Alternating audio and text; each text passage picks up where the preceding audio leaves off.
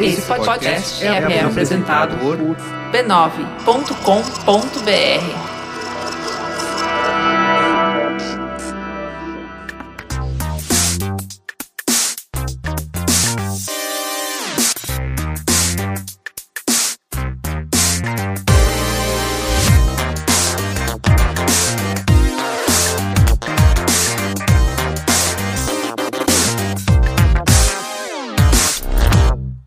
Saudações a todos e bem-vindos a uma edição extra especial do Mothership.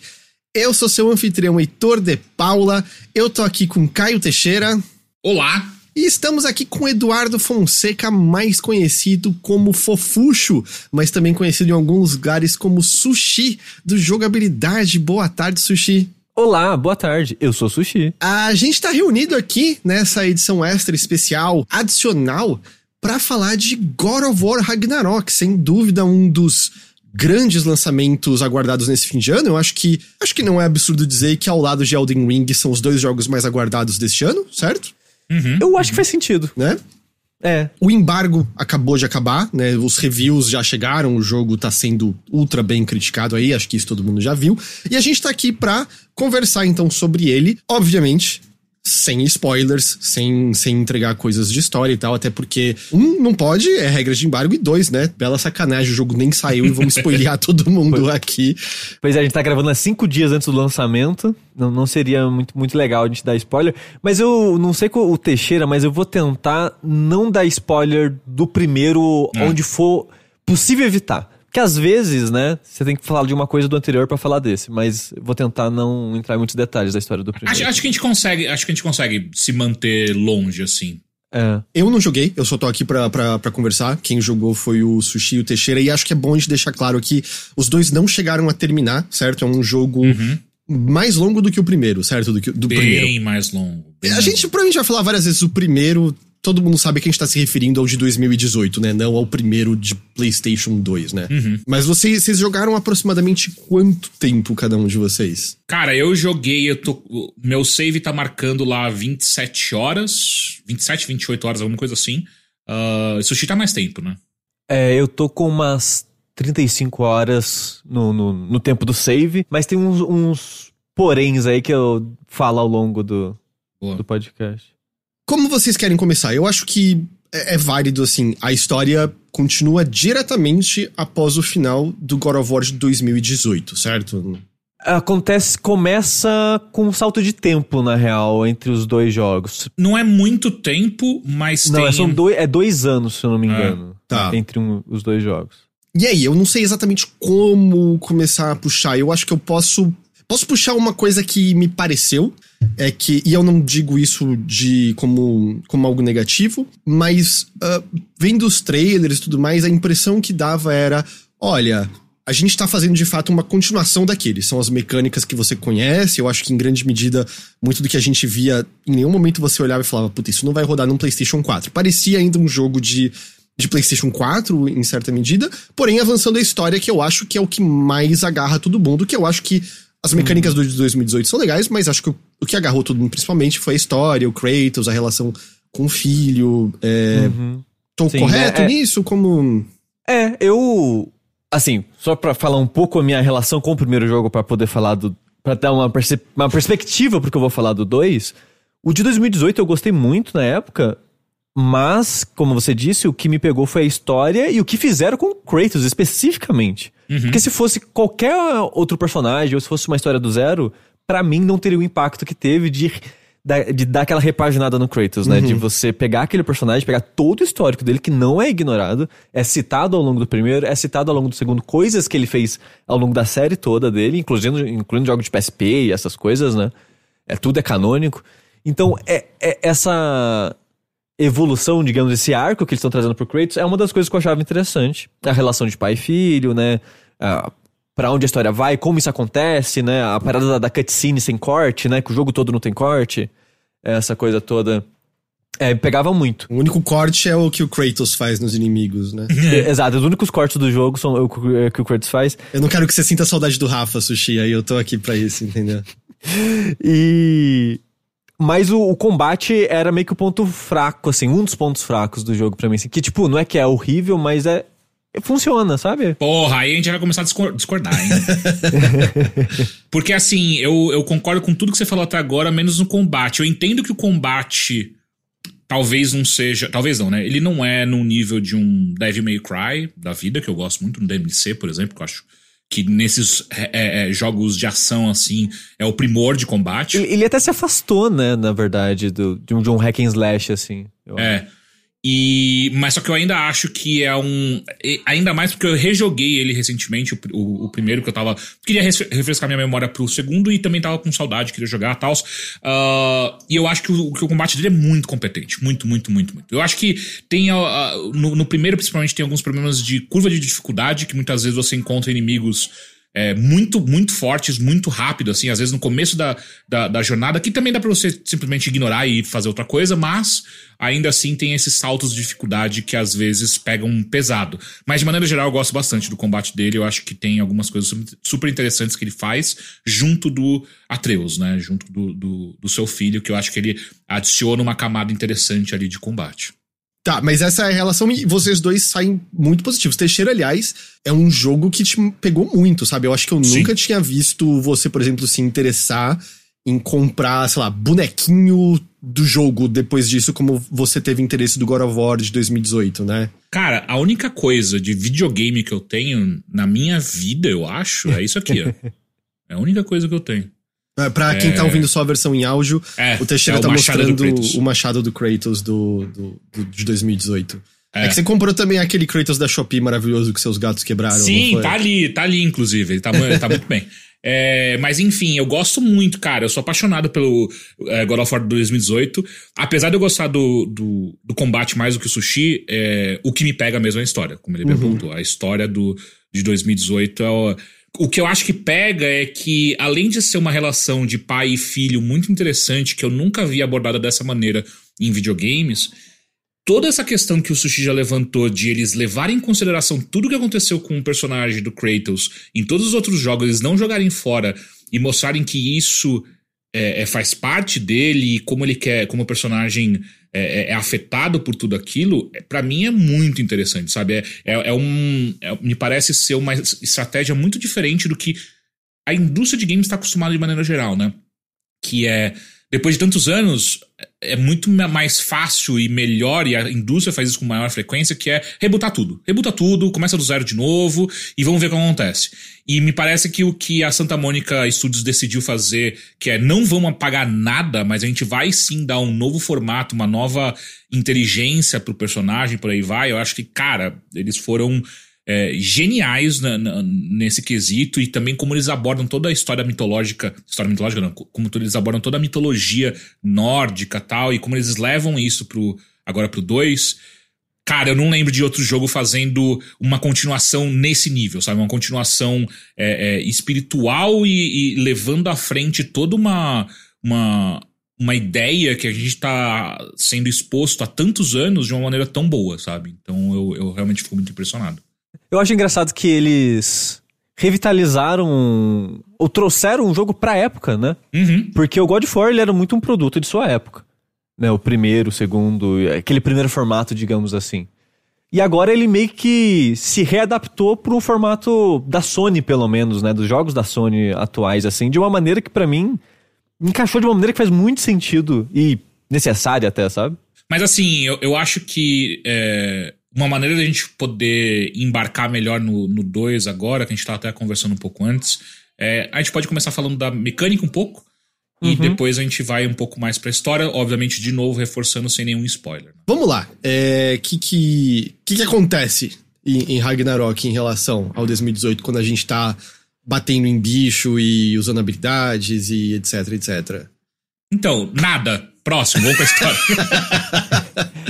A primeira coisa que acontece é o clichê do videogame de Kratos tropeça e perde tudo do primeiro jogo. Ok. Sim. No caso, ele começa já o jogo sem nenhuma habilidade de combate extra em relação ao primeiro. Ele começa de novo com o machadinho, que joga e dá o soco, nessas paradas todas. A aparência, que no primeiro, conforme você vai dando upgrade na arma, ela vai ficando mais bonita, né? Mais rebuscada. Ela volta à aparência neutra. Mas tem motivo na história pra isso? Não, só começa assim. Eles tentam explicar um pouco, né? Porque tem o final do primeiro, onde uma grande catástrofe começa a acontecer no universo, né? Bom, o nome dessa continuação é Ragnarok, dá pra ter um... Exato. E então, com o início do Ragnarok, começa o que eles chamam de Fimbulwinter, que é meio que... É o Ragnarok em si, né? É o inverno que vai englobar todos os 9 reinos do mundo. E por conta desse inverno, tá tudo desandado. Tudo ficou esquisito. Todos os a magia 9... tá estranha, né? Exato. Todos os 9 reinos estão sentindo de alguma maneira, em Midgard, que é a terra, né? Tá rolando esse inverno infernal. Enquanto em outros reinos que você visita, às vezes ele afeta de uma maneira oposta. Então tá muito quente. Tá muito abafado e por aí vai. E aí uma das justificativas é o que o Sushi falou. A magia tá esquisita. E aí meio que nisso eles dão a entender que por conta disso... Tudo que você tinha de poder no primeiro jogo, você perdeu por conta desse início de Ragnarok. Mas eu acho interessante que algumas ferramentas eles levam ainda. Então, tinha uma parada, um cinzel que você usava pra abrir umas portas no 1, você já começa o jogo com aquilo. Sim. Não vai usar pra caralho no 2, mas você encontra umas portas só pra, olha só aquelas portas, já posso abrir elas, sabe? E que você não precisa fazer a mesma mecânica do primeiro, né? Que antes não tem um minigame. Você tinha um minigame que você tinha que encontrar o ponto de bater na porta pra ela abrir, e nesse ele vira um minigame mais... Não é nem um minigame, né? Minigame, só aperta mesmo, ele faz, né? É que tem aquelas portas que você tem que jogar o direcional pro lado, né? Pra direção. Sim. Mas, enfim, não é a mesma coisa, mas é o que o Sushi falou. Tem algumas coisas que a gente já mantém. Mas em questão mecânica, é o mesmo jogo. Sim. O Machado, eu não rejoguei o 1 pra refrescar minha cabeça. Pra poder comparar, né? Mas assim, de memória, me parece ser a exata skill tree do primeiro jogo. Assim, eles tomaram algumas decisões que muda pouca coisa. Do tipo...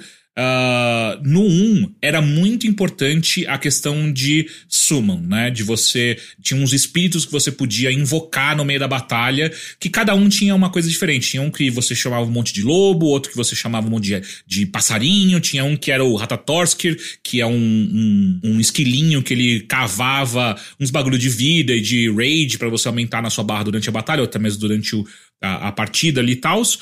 Isso perde muito a potência no 2. Eu joguei umas... entre 5 e 8 horas do primeiro. Eu nem lembro de pegar isso no primeiro. Isso é uma coisa um pouquinho depois, no primeiro? Esses espíritos? Sim. Eles viram integrais, assim, pro combate mais pra frente? Sim, eles viram integrais. É uma coisa que você pega, na primeiro terço do jogo ainda, mas é mais próximo da metade do jogo que você encontra isso, né? E isso não tá nessa continuação? Não, existe, mas não tem a mesma importância. Tá, é meio repaginado a maneira que... Eu tinha até esquecido que tinha isso, até o Teixeira falar, pra ser sincero, do primeiro. Mas isso existe no jogo, mas de uma outra forma agora. Mas é isso que o Sushi falou, as skill trees, elas estão muito parecidas, assim. E aí entra E aí começa a entrar o aprofundamento que eu acho que, de mecânica, que esse jogo faz muito em relação ao primeiro, né? Então o que acontece? Agora quando você tem a sua skill tree, você começa a abrir as suas habilidades, você tem desafios relacionados a cada uma dessas habilidades que você abre. Não tinha isso? Tinha, mas só que não tinha o que vai vir em seguida, né? Ok. E daí, quando você completa um desafio da habilidade... Então, por exemplo, tem uma habilidade lá que você dá uma machadada no inimigo, só que ele encaixa o machado, roda o inimigo com o machado e taca ele longe. Se você fizer os labors, né, que eles chamam os desafios dessa skill, que é basicamente usar isso X vezes, quando você completa isso, você tem 3 tiers, né? Você completa 3, aí você completa o bronze, depois completa o prata, depois o ouro. Depois que você completou o ouro, você pode gastar ainda mais uma quantidade de experiência nessa habilidade e escolher ela ganhar um bônus. E aí você tem 3 tipos de bônus que você pode escolher. Você pode escolher um bônus que ela vai dar mais dano, um bônus que ela vai aplicar mais dano elemental, ou um bônus que aumenta a defesa. Pelo menos foram esses 3 que eu encontrei até agora, Sushi. Não sei se você viu outro. Dependendo da habilidade, vão ser 3 diferentes. Mas é normalmente, tipo, dano, mais stun, dano elemental, tipo, você ter mais defesa durante a animação do ataque. É meio que sempre tipo essas variações desses 4 mesmo, eu acho. E aí, isso já começa a mostrar pra onde o jogo quer levar a parte mecânica, né? Ele tá muito mais interessado do que o primeiro, me parece, pelo menos. Muito mais interessado em você ficar brincando e testando e treinando essas habilidades que você tem pra depois você poder caracterizar, não, personalizar, né? Fazer uma build. Exato, personalizar, criar uma build própria sua pra cada uma das habilidades que você tem. Inclusive o jogo até você pode fazer, inclusive, de você desligar habilidades, se você não quer. Então, por exemplo, eu não gosto muito que quando eu dou esse combo e essa habilidade tá ligada, no final do combo ele vai fazer isso aqui, mas eu não quero que ele faça isso aqui. Então você pode desligar aquela habilidade pra que você possa fazer outras coisas, né? Então dá pra deixar um pouquinho mais do seu jeito, assim, dá pra... Bastante, na real. E o modificador que o Teixeira tá falando, você pode escolher entre os 3 quando você quiser. Você não precisa... escolher é fixo, não. Você pode trocar. Pode ir lá e trocar. Tipo, então você tem uma... Eu não lembro se tinha no primeiro... Isso não vai ter, né? As runas. Acho que as runas não tinha no primeiro, né? Não tinha. E eu acho que isso muda bastante. Porque tinha o cabo da arma, né? O cabo da arma colocava as coisas. Então, tem coisas que você pode colocar no seu personagem. Tipo, o cabo que você coloca no machado, cada cabo vai ter um efeito específico. Então, tipo, pode ter um machado que ele vai dar mais dano quando o inimigo estiver congelado. Aí, então você pode colocar os seus modificadores das suas skills de congelar mais rápido. Aí tem um esquema de... São umas runas, que são tipo uns acessórios agora. Que se você faz um combo com as suas runas lá... Se você faz um conjunto, você ganha um bônus também. Aí esses bônus pode conversar com o resto da sua build. Que eu acho que era uma crítica que o pessoal tinha ao primeiro, né? Que não tinha muito como personalizar. E a parte RPG de construir o personagem era meio desnecessária, meio vazia, né? Eu acho ela um pouco vazia no 2 ainda, mas tem mais coisa. É porque eu acho que o primeiro, um problema que ele tinha é que... Se você jogasse tempo suficiente, você ia ter tudo. E você poderia ter tudo ligado o tempo inteiro, saca? Que daí fica uma coisa meio... uma hora eu vou ter tudo. Enquanto nesse, você tem que fazer escolhas. Tá certo que as escolhas ainda são... Não são tão... Não sei se elas são... Tem a profundidade do que as pessoas estavam procurando, mas com certeza mais do que o atual. E só pra gente não confundir, no primeiro tinha, assim, essas runas. Só que essas runas, elas estavam ligadas diretamente ao cabo... Do machado das suas armas, né? E nesse eles tiraram do cabo e colocaram numa parte separada, que é como se fosse o seu cinto. E aí tem uma dificuldade maior, né? Porque o cinto ele vem quebrado, entre aspas, né? Ele só vem com 2 slots, se eu não me engano. Acho que é 2, mas juntos você já pega o terceiro pra o jogo já te ensinar a dar upgrade. Aí você começa com 3, eu acho, se não me engano. Exatamente. Assim. E aí você tem que procurar um novo tipo de coisinha pra fazer, né, de material, pra você abrir nos outros slots, e aí você pode colocar as outras runas, né. No final, são 9 runas que você pode colocar, cada set de runas, são 3, né, são 3 runas pra completar um set, e cada set te dá um bônus maior, né, porque o que acontece? Cada runa vai te dar um bônus independente, só que se você quer o bônus grande daquele set, você tem que colocar o set inteiro, sacou? Então, todas as runas vão dar, tipo, 10 de defesa. Mas se você pegar 3 runas do mesmo set, ela vai te dar 30 de defesa mais um cooldown reduction de não sei o quê. Então, você tem 9 slots que você pode montar da maneira que você achar melhor. Entendi. E aí eu pergunto assim, eu não sei se você... Bom, você é platineiro, Sushi, imagino que é o caso, mas Teixeira, eu sei que o de 2018 foi um jogo ao qual... Não lembro se você platinou, mas eu sei que você voltou pra jogar nas dificuldades superiores. Eu lembro que até uma vez você... O que você fez? Você começou na dificuldade superior sem ser New Game Plus, não foi? Pra ficar com a dificuldade bem alta, sem equipamento, pra realmente ter que dominar o combate e tal. Diante dessas mudanças, parece que você vai querer se afundar e explorar isso de novo? Ou por ele estar similar ao de 2018 em tantas medidas, parece um pouco... talvez eu não queira isso aqui de novo. Cara, tem um ponto importante. Eu tô jogando no PS... Você também, eu acho, né, Sushi? A gente tá jogando no PS5. Sim, jogando no PS5. Eu tô jogando no modo 4K, 40 frames. Não, eu tô jogando no modo qualidade. Qualidade não, aliás, desempenho. Eu tô jogando no modo qualidade. É o que? É 60 quadros? Isso. E aí 1080, 1440? Não sei se eles... Acho que é Quad HD. É 1440, é. Então, eu tô jogando na dificuldade normal agora, né? Que eu tô, enfim, quero mais interessado. Eu acho que esse jogo tá muito mais fácil do que o primeiro. Muito. Olha, você só jogou ele no normal, Teixeira? Não, o 2 agora é só no normal. Então, o primeiro, eu joguei ele todo no hard. Não foi na dificuldade mais alta de todas, mas na 1 acima do normal. Não lembro, na época, de ter sofrido, tanto que eu platinei ele todo no hard. Eu não diminuí pra enfrentar as Valkyrias, nem nada disso. Caralho. Valkyria é o bicho mais difícil, opcional? São uma série de chefes opcionais do primeiro God of War, que são os chefes mais difíceis do jogo no geral. O 2, eu comecei a jogar ele no hard, eu joguei ele por umas 20 horas, e eu pensei, não rola, não tá rolando. Sério? Porque pra mim tava chato. Porque... Tava difícil. Sabe esses picos de dificuldade que você falou que o 1 tem? O 2 também tem. Você vai andando ali, você explora, tipo, tem um inimigo aqui que é mais forte. Se eu quiser, eu posso voltar depois, mas eu quero matar agora. E no 1 eu consegui matar todos agora. E no 2 eu conseguiria se eu batesse muito cabeça, mas a parada é, os inimigos causam muito dano no hard desse jogo. Mas muito dano pra caralho. Tem muito inimigo. E às vezes era inimigo normal, que matava com um hit. Caralho. No 2. Com um hit. Aí eu tava, tipo, quase todo encontro eu morria, pelo menos uma vez. Porque, tipo... Que difícil, credo. Tem um encontro de inimigo lá. Eu saio quase morrendo. Aí no próximo encontro eu começo ele com pouca vida. Então eu provavelmente vou morrer, aí no respawn o jogo enche minha vida. Aí eu passo daquele encontro. E eu meio que fui avançando no jogo assim, sabe? A maioria dos encontros nessa. Talvez seja por isso que você tá com tanto tempo assim, mais do que eu.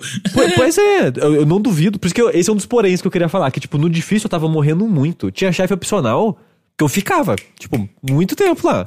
Porque, sem sacanagem, era um hit. Caramba. Aí chegou no inimigo, que eu olhei pra ele me deu um ataque com a vida cheia e matou. Eu falei, não, beleza. Eu acho que é isso, né? Se eu ficar nessa dificuldade, eu não vou zerar a tempo do embargo. Não zerei a tempo do embargo, mas quando eu coloquei o jogo no normal, esse inimigo que me matava com hit, ele levava 4 pra matar. Caralho. Agora. Pra ver a diferença de que, tipo, do normal pro hard faz. E, tipo, a única diferença não era comportamento... Eu não senti que o comportamento mudava e eu não vi diferença em número de inimigos. A diferença era, os inimigos têm mais vida e causam mais dano. Aí é uma dificuldade que eu achei meio... Não tava divertido pra mim, sabe? E aí no normal eu nunca mais morri, exceto pra chefe opcional. Era exatamente o que eu ia comentar. No primeiro, eu joguei ele inteiro uma vez normal. Morri pouquíssimas vezes, foi mais nas Valkyrias mesmo, que realmente sofri ali. E aí depois fui jogar no hard e, caralho, treta. Foi difícil, foi frustrante em alguns momentos. De novo, principalmente com Valkyrias. Os Travelers, né, os viajantes também são meio chatos logo no começo, quando você tá sem build ainda, nem nada no primeiro. Mas beleza. Nesse segundo, eu tô achando muito fácil. Mas assim, não fácil ao ponto de ficar chato. Tem seus desafios ali ainda mais que...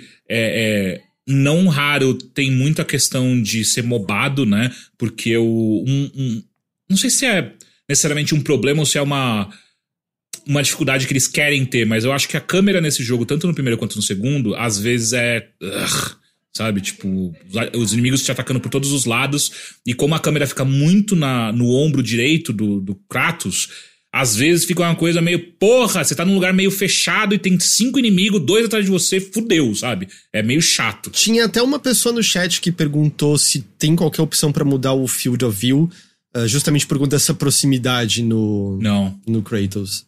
Não. É uma decisão artística que eles levam muito a sério. Exatamente. E provavelmente tem alguma limitação técnica aí também, né? Se talvez mostrar mais, vai foder a performance, sei lá. Mas enfim, então eu acho que em questão de dificuldade, o normal desse tá ok.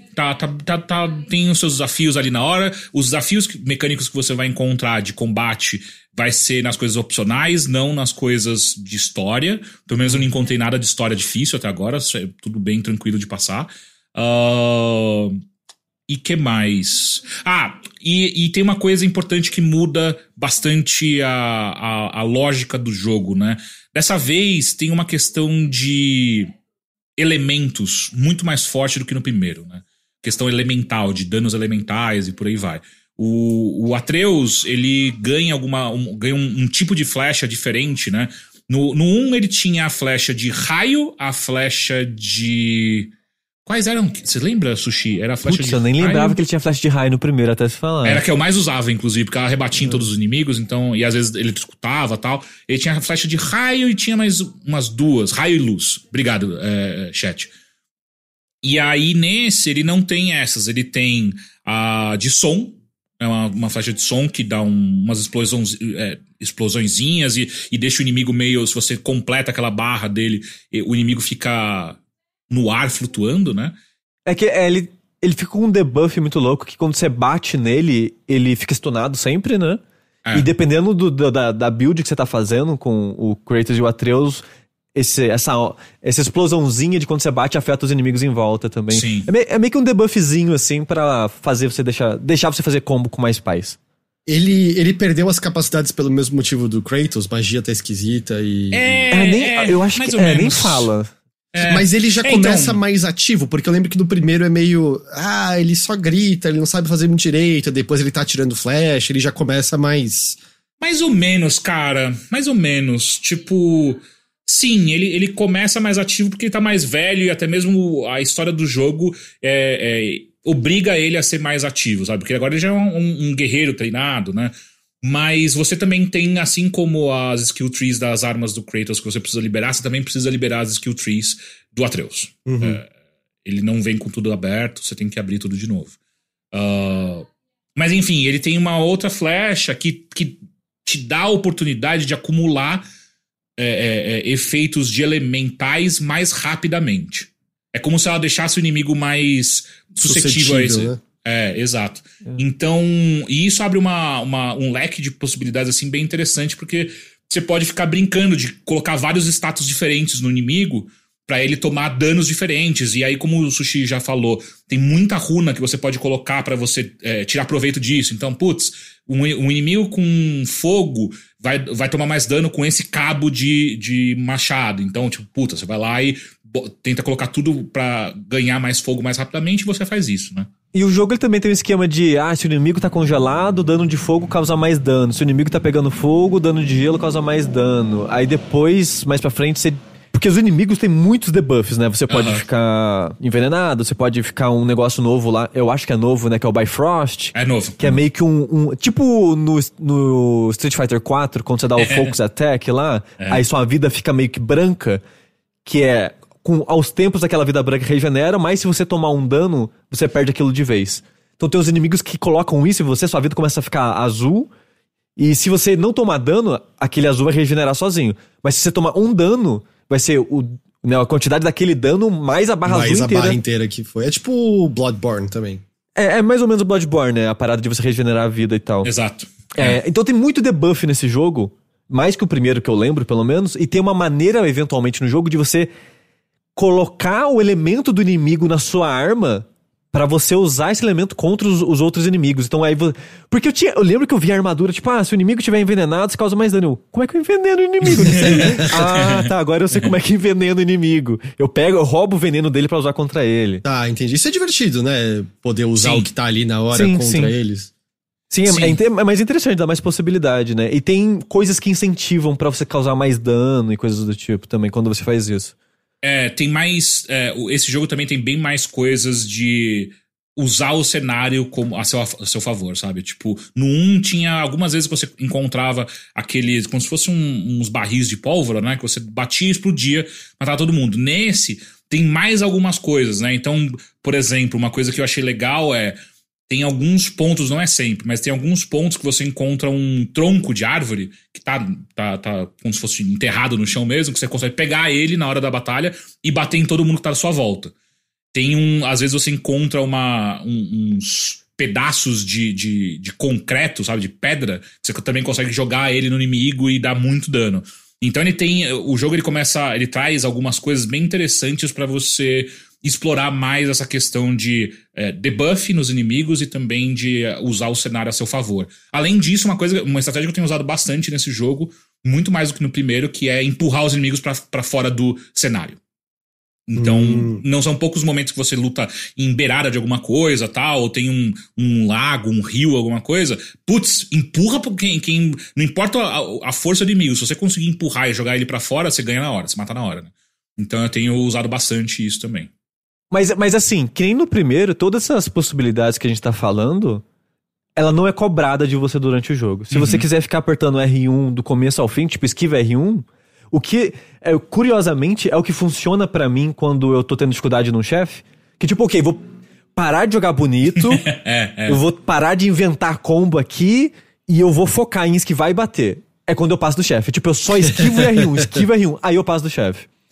Então, o jogo ele não pede muito de você essa dinâmica. No máximo vai ser tipo um inimigo que tem meio que uma barreira, que já tinha no primeiro isso. Um inimigo que ele tem meio que um escudo na vida, você precisa, sei lá, dar dano de fogo nele antes dele tomar dano de verdade. Dá dano de gelo nele antes dele tomar dano de verdade. Só pra incentivar você começar a enfrentar o inimigo de uma forma específica e depois você joga da maneira que você quiser. Mas isso, tipo, tá começando a aparecer agora no jogo pra mim. E mesmo assim, tipo, você tirou essa barreira pra voltar pra arma que você quer, pra jogar da maneira que você quer, então, tipo, sabe? Exatamente. Entendi. Então, o jogo, ele não cobra essas possibilidades de você, mas se você quiser brincar, tem equipamentos e coisas que fortificam essas coisas. Mas Sushi, então, pegando da sua experiência, que no primeiro você falou, tipo, tô ali pela história, o combate não era terrível, mas não me agarra, você gosta mais do combate desse segundo jogo por conta dessas diferenças, dessas outras possibilidades, dessa personalização maior, ou ainda não é o que você não é pra isso que você tá jogando? Eu acho que eu gosto menos do combate desse do que do primeiro. Não que eu, tipo, de novo, não é que eu odeio. É que no primeiro, eu lembro que o combate era legal, principalmente contra as Valkyrias, que é quando pede mais, né? Exige mais de você. Eu gosto da luta com as Valkyrias. Eu acho que o combate fica bem divertido. Só que aqui é 4 anos depois, sabe? É 4 anos depois de um combate que é 90% a mesma coisa. Você tá usando os mesmos combos, com a maioria das vezes os mesmos inimigos. E, tipo, ok, os cenários são um pouco maiores, tem essas paradas de um pouco mais de cenário, tem um pouco mais de interação com elementos, atributos, mas não agrega o suficiente pra mim, e eu fico meio que só, tipo, será que se eu jogar o 2018 agora eu vou achar isso, ou é algo do 2 específico? Acho que o Teixeira pode falar mais disso, que ele tava jogando um. Mas o combate desse, talvez é um pouco de decepção, sabe? Tá me fazendo gostar um pouco menos desse combate do que eu tava gostando do 1. E também porque eu comecei no hard, eu achei o balanço do hard, o salto do normal pro hard é muito grande e não faz muito sentido pra mim. Cara, pra complementar isso do Sushi, se você jogou o primeiro de 2018, é basicamente o mesmo combate. Então se você não gostou, provavelmente você não vai gostar desse também, sabe? Tipo, ele é muito, muito, muito próximo. Acho que algumas coisas que mudam você vai ter algumas novidades de ataque, tem mais inimigos, e digo variedade mesmo, tem bem mais variedades. Antes lá no outro, inclusive é um dos problemas que a galera aponta bastante, né, no 2018, que tem pouquíssima variedade de inimigos, né? Nesse tem bem mais, e eu acho que já fica até mais interessante, assim, tem vários novos modelos de personagem, eles atacam de maneiras diferentes e por aí vai. Então você tem que se adaptar, mas depois que você conhece também, e outra, depois de um certo tempo no jogo, você realmente vira The God of War, né? Então, tipo, não importa o que te jogam na sua frente, se você esquivar e apertar R1, você vai ganhar. Mas assim, a gente vai falar disso com a história também. O jogo, ele começa, tipo, congelado, igual o inverno que eles estão passando. O começo é muito, muito, muito, muito, muito lento. Diferente do começo de 2018, na minha opinião. Sim. Que começa já na pancada e continua num ritmo muito bom. Apesar que eu acho que no 2018, no final, ele dá uma barrigada, né? Ele dá uma enrolada. Mas a minha impressão do 2 é que ele é meio que enrolado o jogo inteiro. E o combate, ele começa muito... Mas conforme você vai ganhando mais combo, mais possibilidade, o combate ele vai ficando mais gostoso. Conforme vai tendo mais possibilidade de inimigo, vai vindo mais tipos de inimigos ao mesmo tempo, o combate melhora significantemente, assim, na minha opinião. Então, o meu ponto permanece, né? Eu gostava do combate no primeiro, eu gosto do combate no segundo, mas eu concordo que, tipo, não tá trazendo nenhuma novidade que vai fazer você... Se você não gostou do primeiro, puta, preciso jogar o segundo. Não é isso que vai te levar, sabe? Tipo, não deveria, pelo menos, ser isso que vai te levar. Até porque, né, pelo fato do grande atrativo parecer desde sempre ser a conclusão da história, né? Porque eles já tinham dito, não vai ser uma trilogia, vão ser 2 jogos que encerram, né, esse arco de história. Não me parece que Se você odiou o primeiro, que faria sentido pegar esse, porque eu sinto que todo o material de marketing mesmo deles era meio os novos lugares que você vai visitar, os novos personagens, o que vai ser o Ragnarok, né? Tipo, num... O que você tá rindo, Sushi? O engraçado é que é tipo, são os novos lugares, as novas coisas. O começo do jogo é você indo nos mesmos lugares que você foi no começo do primeiro. As primeiras 3 horas, eu acho, do 2, você indo nos exatos lugares que você foi nas primeiras 3 horas do 1. Porque eles estão um pouco diferentes, né? Mas sim, são os mesmos lugares. Eu acho que é proposital só pra você ver a diferença, né? Mas eu achei muito estranho isso, não sei. Eu vi alguns reviews dizendo que várias das localidades do jogo anterior são revisitadas, reutilizadas aqui também. É porque pelo menos um dos primeiros trailers mais longos mostrava um cenário que parecia, sei lá, mais caloroso do que qualquer coisa aqui. Pelo menos até onde eu joguei o primeiro eu vi. Que é onde tinha uma garotinha nova que parecia ser uma nova amiga do... É Atreus, né, que chama a criança? Atreus. Uma nova amiga do Atreus, ou sei lá, se era um primeiro amorzinho do Atreus, eu não sei como é isso, sabe? Tipo, parecia que era diferente, pelo menos, do que eles tinham mostrado naquele trailer. Então, ele navega bastante pelos outros reinos, né? Que você faz isso também no 1, sim, né? Sim. É que no 1 tem aqueles reinos inacessíveis, né? E você meio que vai neles agora. Exato. E aí, esse material promocional que eles mostraram aí com os cenários mais verdejantes, né? Todos esses reinos que você não teve chance de visitar e agora eles são afetados, como eu falei no começo. Eles são afetados de outra maneira pelo Fimbulwinter. Winter. Caraca, que difícil. Enfim, eles são afetados de outra maneira que é, tipo, puta, eles estão mais abafados, sabe? E a fauna do local tá mais selvagem, sei lá. Então tem essas diferenças, mas é um jogo muito maior do que o primeiro, assim, tipo, você tem mais do que uma área, porque antes do primeiro tinha um grande hub, né, que é aquele lago que você tá, e é o grande hub onde você encontra missões secundárias, a boa parte da história acontece ali mesmo, sabe? E nesse não, tipo, cara, você tem... Diminui, o que eu sinto que eles fizeram, eles pegaram aquele primeiro hub, diminuíram ele, dividiram ele pro resto de outros reinos e aumentaram esses outros reinos. Então, você talvez não... Você possa se assustar um pouco com o quão mais limitado é o lago, o Lake of the Nine, né? Que é onde passa o primeiro que é o lugar onde você fica... Que você gira o negócio com o Kratos, exato, que é onde você... É onde tá justamente o Bifrost que leva, né? As diferentes reinos, né? Isso, exatamente. Então isso tá reduzido, mas os outros reinos têm hubs tão grandes quanto esse, sabe? Então, putz, cara, você acha que você navegou bastante ali no Lake of Nine, de repente você vai pra outro reino e, caralho, é do mesmo tamanho que ele, tem um monte de missão secundária nesse outro também. Puta que pariu, tem um monte de puzzle diferente. E aí tem aquelas coisas que a gente já tá acostumado no primeiro, né? Que é, nossa, aquela porta, ou sei lá, aquele negócio, como é que eu chego ali? Você vai ter que voltar aqui quando você tiver a ferramenta necessária pra você conseguir ir ali, sabe? Uhum. E aí você encontra uma cacetada disso, um monte de puzzle de novo tem no jogo, brincando muito com essa nova flecha que o Atreus tem, eles usam bastante ela, você vai ficar horas tentando acertar os bagulho lá. Então, é um jogo muito maior, muito maior mesmo. Eu acho que eu levei, tipo, em torno de 40 horas, um pouco menos, pra platinar o primeiro. Nesse eu tô com 35 horas, morrendo muito no hard no começo, e eu gosto de explorar e fazer absolutamente tudo, então o Teixeira pode estar no mesmo lugar que eu com 10 horas a menos.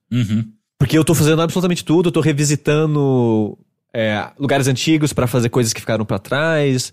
E esse tipo de coisa, que é assim que eu costumo jogar videogame no geral. Eu gosto de você ter uma resignação no seu tom, assim, quase como se fosse um pedido de ajuda. Não, é porque tem gente que fica reclamando. Não reclamando. Porque tem jogo que fazer isso estraga a experiência. Mas aí é culpa do jogo, não minha. Porque o jogo fez uns conteúdos de uma maneira meio ruim ou coisa do tipo. Mas não tô falando que é o caso aqui. Mas o que o negócio é... Tem muita coisa nesse jogo. O jogo tá muito grande, muito grande. Porque, em questão de história, com essas 35 horas que eu tô, a impressão que dá é que eu tô na metade do jogo. Em questão da história, assim, sabe?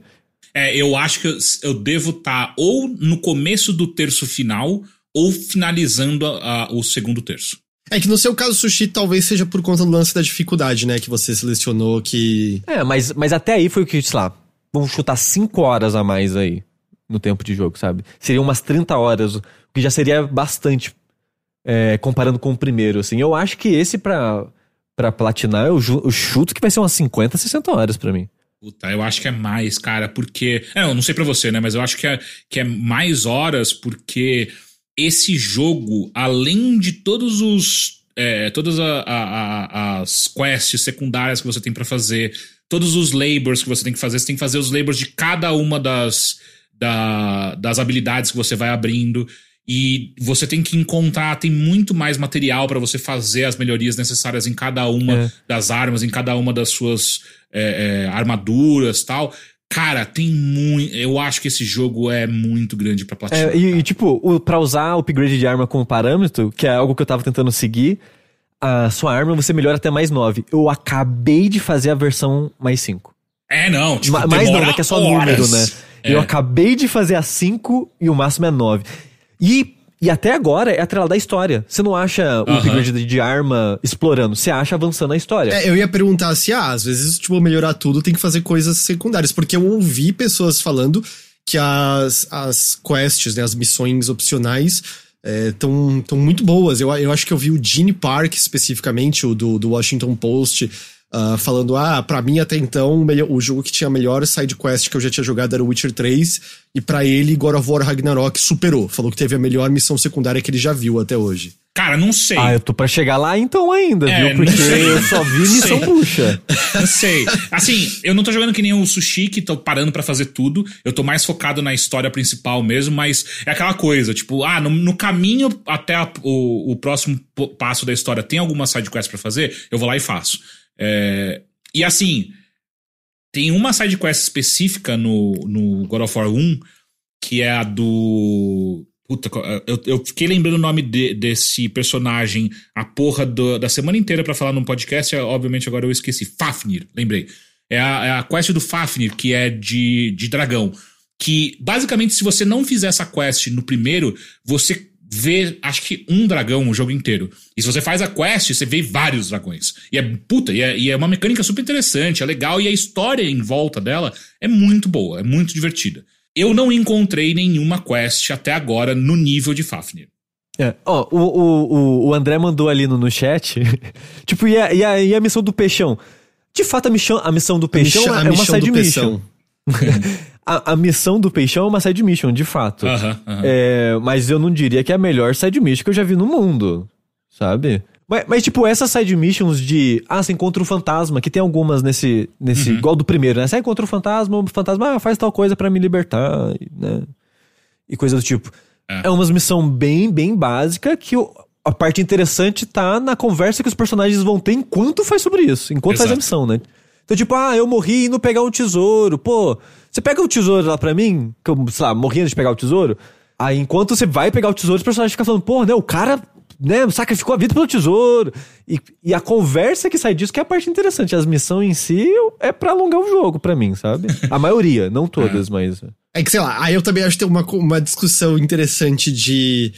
Mas não é isso que torna legal, sabe? Porque, sei lá, pensando em Witcher 3, toda a quest do Barão Sangrento é muito, muito boa. Mas o que você tá fazendo... É melhor que a história do jogo. Mas digo, o que você tá fazendo é o combatezinho normal. Mas eu considero a missão excelente por conta justamente dos diálogos, dos eventos e tal. Então, tipo, não é isso que torna a missão secundária legal? Eu não sei, sabe? Mas o que você tá querendo dizer, acho que não é isso, Heitor. Porque o que acontece, a quest em si é boba. Então é isso. Tipo, encontra o cacete. Tesouro. O Fagner. Encontra o tesouro. Foda-se. Você vai encontrar o tesouro, vai ter qualquer coisinha ali no meio. O que é interessante é que enquanto você tá fazendo a missão, os personagens estão conversando entre si que não tem nada a ver com aquela missão. Eles estão falando da história maior que tá acontecendo. E essa parte é interessante. Tipo, no 1, é aquela parada de, você entra no barquinho para ir de um lugar ao outro, o pessoal começa a conversar. Então, quando você entra no barquinho para ir atrás do tesouro, por exemplo, eles vão comentar algo sobre o tesouro. E é meio que... o grosso da história, das side missions, vão tá nisso.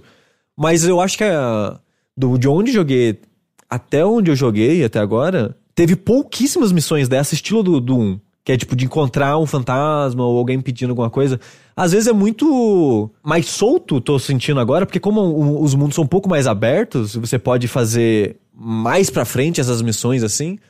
Eu sinto que elas estão um pouco mais desconexa do assunto dos personagens no geral, as coisas que você tá fazendo. Não sei se faz sentido isso que eu disse. Mas tem missões que são mais integradas, mas tem umas também que meio que tipo, pega uns pedaços de armadura aí. Aí ninguém vai nem falar nada sobre as armaduras. Eu sei. E isso foi a última coisa que você fez, inclusive? O quê? Essa side quest que você falou agora de pegar uma... Da armadura? É. Não, mas eu fiz há 15 horas atrás.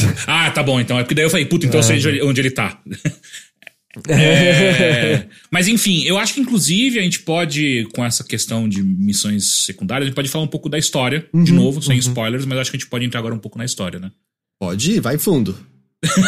Pode ir, vai fundo. Tá, então é o seguinte, só voltando do começo pra gente se situar, o Ragnarok 2, ou Ragnarok 2, o God of War Ragnarok, ele se passa 2 anos depois dos acontecimentos do God of War 1. Do Ragnarok 1. Essa vai ser fácil aí.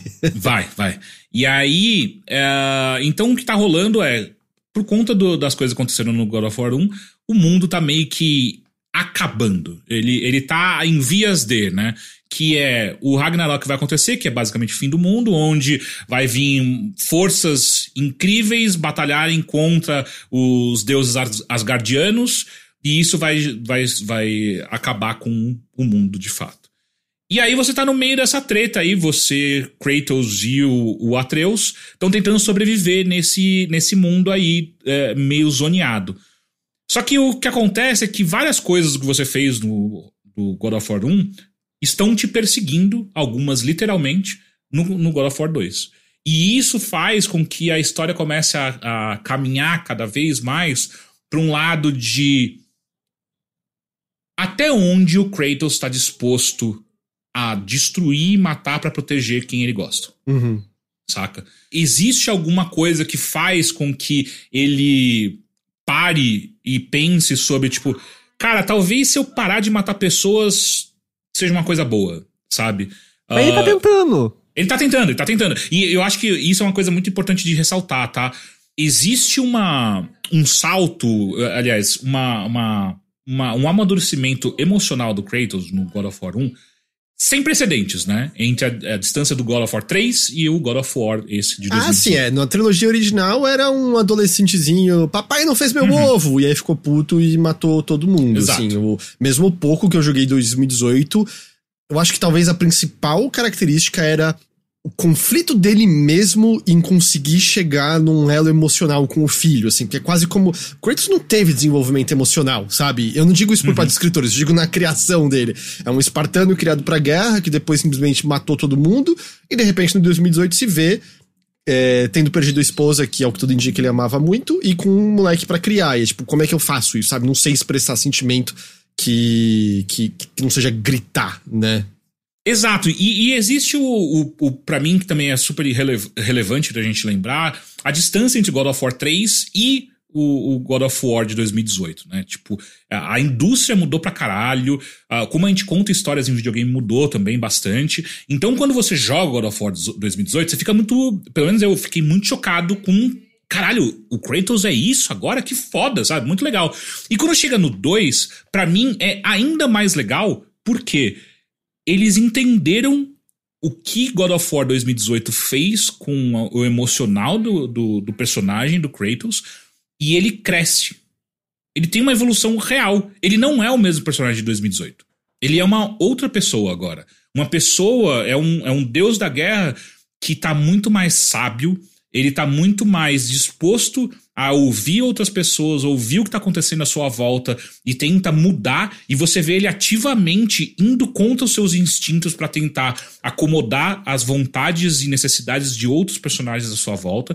Então é uma mudança, é uma evolução muito foda. É tipo, parece que nos últimos 2 anos da história ele ficou em terapia. Porque é muito perceptível. Ele erra ainda. Tem várias vezes que você fica tipo, mano, cala a boca, só para de falar. Se você parar de falar, não vai dar merda. É engraçado que o Kratos nesse jogo não é ele que faz a história acontecer. Concordo. É tipo, em questão de temática, eu diria até que o Atreus é mais protagonista que o Kratos. Sim. Nos acontecimentos da história, porque o Kratos começa o jogo dele tipo... Ó, o Ragnarok tá vindo, vai dar ruim, viu? Não vamos sair de casa. As primeiras horas do jogo, ele é o tempo todo. A gente não vai sair de casa. Para de sair de casa. A gente não vai sair de casa. O Kratos aderiu ao lockdown. Sim, pra caralho. E o Atreus tava berrando. Se fica em casa, a gente vai se ferrar lá na frente, é isso? Tipo isso. E o Atreus, é ele que faz as coisas andarem no começo da história. Porque o Kratos, ele não quer fazer nada. Ele não quer lutar, ele não quer briga, ele não quer treta. Ele quer ficar escondidinho em casa, quietinho, pra ninguém vir atrás deles. E treinar o Atreus, né? Pra quem viu o final do primeiro jogo, vai fazer mais sentido de por que ele tá agindo assim, né? Por que ele quer fazer o... Por que ele quer ficar mais em casa? Por que ele quer treinar mais, né? Ali no cantinho da casa dele, no quintal da casa dele, digamos assim. Que é onde rola aquela porradaria com o maluco no primeiro jogo lá, né? Na região que é protegida, né? Tem aquele círculo de proteção. O maluco que não sente nada, não é isso? É um deus que não sente nada. O Baldur. Ele não sente dor. Não sente nada, né? Ele não sente nada, esse é o problema, né? Eu acho que o lance é que ele tá desesperado por sentir alguma coisa, não era isso? Exatamente. E não pode morrer também. Mas o Kratos, ao longo dessa jornada forçada, digamos assim, que ele se encontra, ele...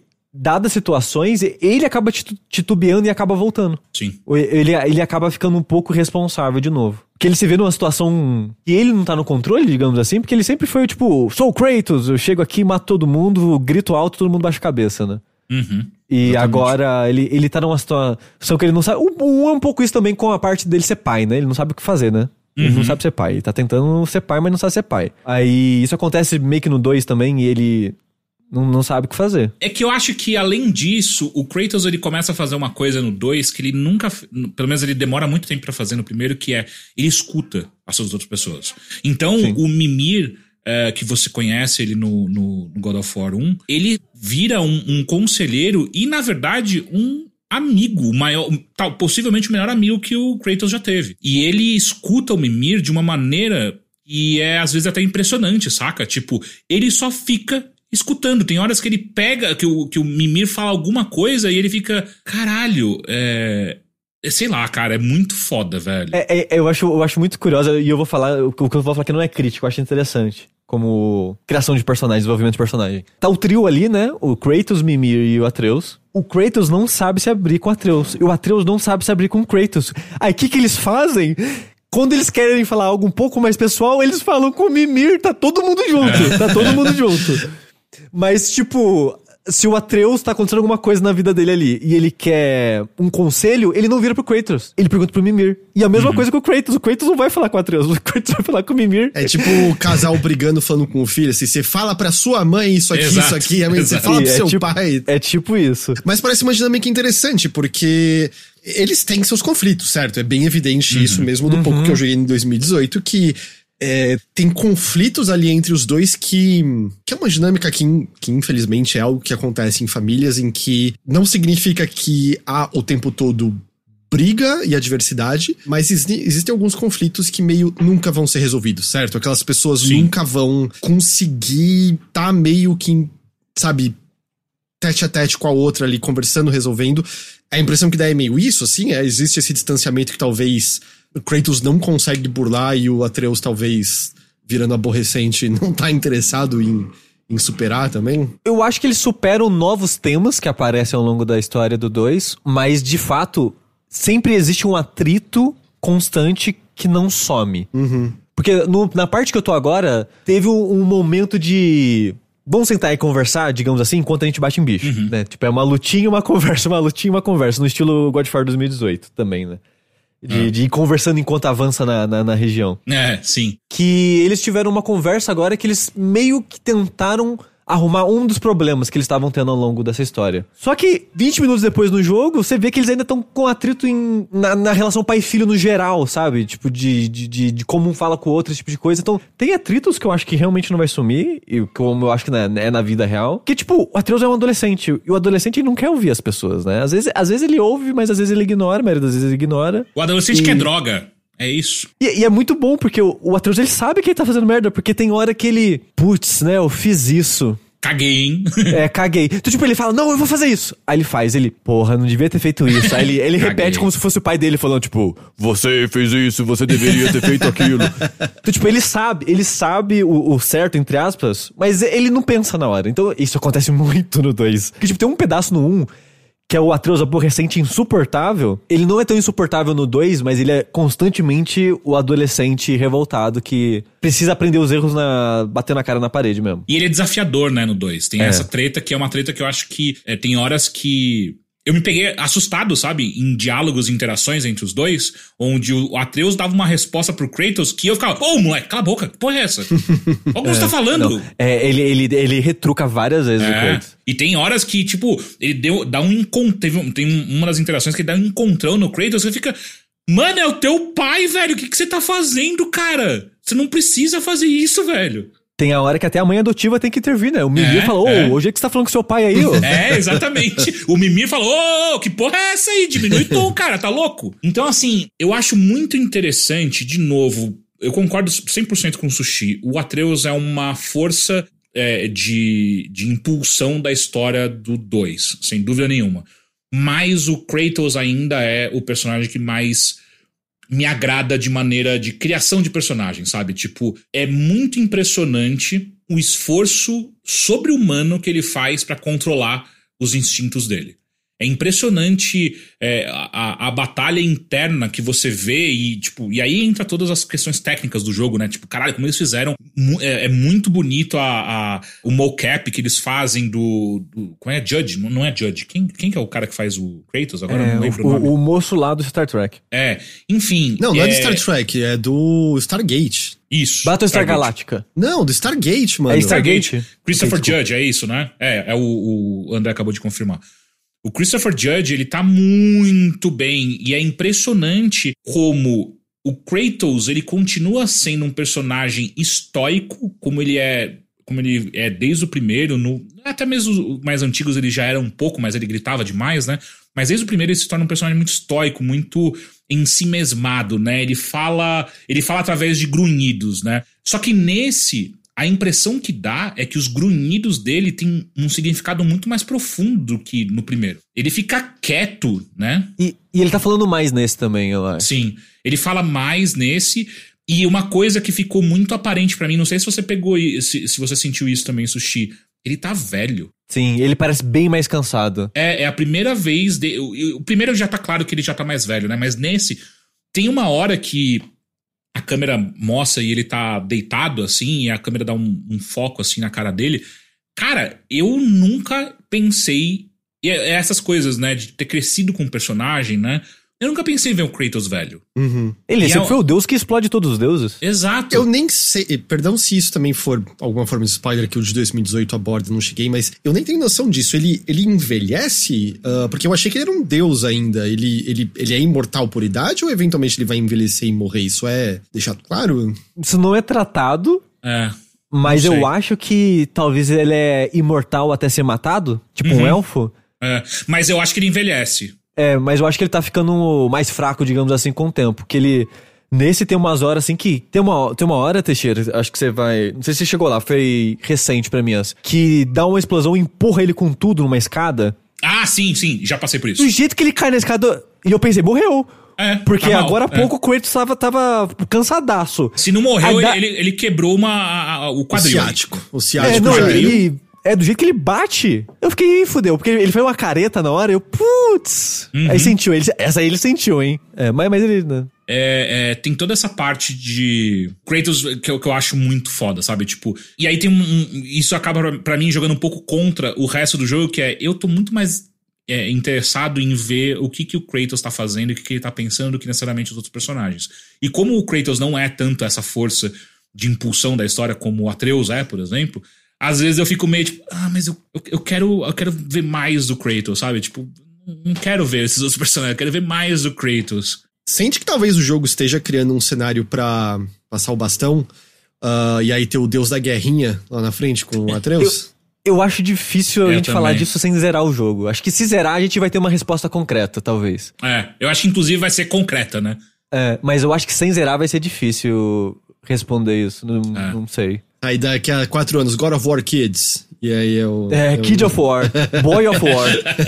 Mas assim, uma coisa que dá pra falar é que se essa série continuar fora da mitologia nórdica, eles vão perder muito personagem bom. Uhum. Não que eles não possam construir novos muito legais, mas existe todo um casting novo de pessoas que você vai conhecer no Ragnarok que são muito interessantes, são muito legais. São personalidades que você... Ainda mais agora, sabe? Tipo, com a coisa de Marvel, sabe? Que você vê tanta coisa de mitologia nórdica por conta do Thor, da Marvel. É muito interessante você ver uma outra mídia, um outro autor tratando desses personagens de uma maneira muito diferente do que a gente tá acostumado com a Marvel, saca? E isso dá uma profundidade e faz inclusive pra mim, cria até um choque do tipo, meu Deus, como é lixo as coisas da Marvel, sabe? Tipo, como os mesmos personagens... Você vai me olhar nos olhos e falar que Marvel Snap é um lixo? Não, nunca. Marvel Snap, Snap nunca. Mas calma, né? É impressionante como a construção dos personagens em bem menos tempo que o God of War tem, porque, enfim, é só um jogo agora, né? Eles estão construindo personagens muito mais profundos, muito mais interessantes, com muito mais camadas do que a Marvel um dia sonhou em fazer, sabe? Mas você tá falando especificamente em relação aos personagens nórdicos da Marvel? Eu não sei se eu entendi a comparação direito. Sim, exato. Se você pegar todo o casting da galera de Thor e comparar com o que tem de personagens nórdicos no God of War... É muito mais interessante. Mas o Luiz fez um comentário contundente e falou, pô, só um jogo 40 horas. Você soma todos os filmes do Thor, não dá 10 horas. Mas eu digo anos, né? Anos pra trabalhar cada um dos personagens, né? Eles tiveram muitos anos pra trabalhar muitas coisas nesses personagens e eles fizeram, tipo, a profundidade de um pires, né? E assim, nessas 40 horas de jogo não é o tempo todo que é diálogo e né, aprofundamento dos personagens. Deixa eu perguntar, aliás, diante disso, porque eu vi vários comentários elogiando muito o Odin, dizendo que, especialmente o ator do Odin é fantástico e que ele tem uma presença forte no jogo. Nossa, é foda. Eu não que nessas coisas que eu tenho medo de entrar pra não ser spoiler, né? Mas sim, o que eu posso falar o Odin é incrível. É incrível. Eu acho que todo mundo tá muito bem nesse jogo de personagem. Tipo, o Thor é muito interessante, o Thor. Muito. A impressão que eu tenho, eu não tenho os números, obviamente, mas a impressão que eu tenho é que esse jogo triplica o número de personagens em relação ao primeiro. E todo mundo que é apresentado é muito interessante, é muito bem atuado, as cutscenes são bem animadas e tudo mais. O que é engraçado, porque o jogo que eu tava jogando antes desse era Gotham Knights. E no Gotham Knights... ama, viu? Então, peraí. Ama é forte, calma lá. Mas o que eu quero falar do Gotham Knights é que os personagens não são pessoas, não parecem pessoas, não falam como pessoas, não agem como pessoas. É personagem de gibi mesmo, assim. E tipo, que nem eu até falei no Vértice, quando os personagens estão conversando, eles não estão falando um com o outro, eles estão falando frases pro ar, na mesma sala. A impressão que dá é essa. E é um choque muito grande sair de um pro outro, porque nesse é bem escrito. Os personagens, eles estão falando entre si, eles parecem pessoas, né? Eles reagem, né, ao que tá acontecendo à sua volta, né? Não é simplesmente uma leitura de roteiro, né? E alguém aqui levantou no chat, né, o Odin do God of War tá melhor que o Anthony Hopkins. Cara, Anthony Hopkins é um ator foda, mas você botou ele pra ler uma caixa de cereal, que é os filmes da Marvel, não tem, né? Não tem como. Podia ser qualquer um ali, né? E aí a importância e como eles criam um personagem do Odin nesse jogo, caralho, é muito legal. Ele é o grande antagonista ou não é exatamente esse o papel dele ali? Aí, cara, aí a gente vai ter spoiler. É difícil falar dessas coisas, Aí é muito spoiler, infelizmente não dá. Eu acho que a gente pode, inclusive, depois marcar quando a gente terminar e dar um tempo pra galera também jogar, a gente faz um especial com spoilers e tal, porque tem bastante coisa que eu quero conversar sobre esses personagens, não só sobre esse que a gente tá falando, mas tem vários outros que a gente nem tocou aqui, que eu acho que são super importantes pra série. Mas a importância que o Brock e o Sindri, que são os dois ferreiros, né, tem pra essa história no Ragnarok, é muito foda. É muito interessante. Eles têm bem mais participação, né? O papel do Sindri, ele vira meio que um tiozão, sabe? O tiozão da família, ele é o grande confidente do Atreus, sabe? Tipo, se o Sindri não existisse... E é muito louco, sabe? Tipo, porque no God of War 1, apesar dos dois serem muito presentes, né, durante a história, eles não têm essa ligação emocional tão forte quanto você chega no Ragnarok. E, cara, se não fosse o Sindri, o Atreus, ele ia surtar muito mais rápido, sabe? Tipo, ele ia ser uma pessoa muito zoada da cabeça porque ele não tem com quem falar. E aí, inclusive, é um dos pontos, sabe, durante o jogo, que, tipo, ele se sente sozinho. Ele se sente muito só. Porque é ele e o pai o tempo inteiro. E agora o Mimir, né? E o pai não é exatamente a melhor companhia do mundo. Exato. E é engraçado que os dois são BFF, né? O Atreus e o Sindri. Um do outro. Exatamente. Aí tem umas coisas que acontecem assim que o Sindri fica com ciúmes. Tem umas coisas que ele fica, tipo, cruza os bracinhos assim, tipo, tô de mal.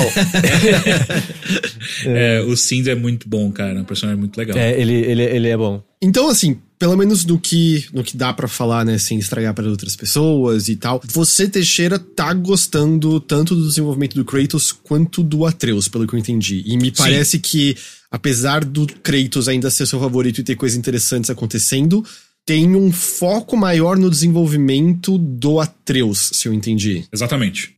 Aqui ele se desenrola melhor do que no primeiro jogo.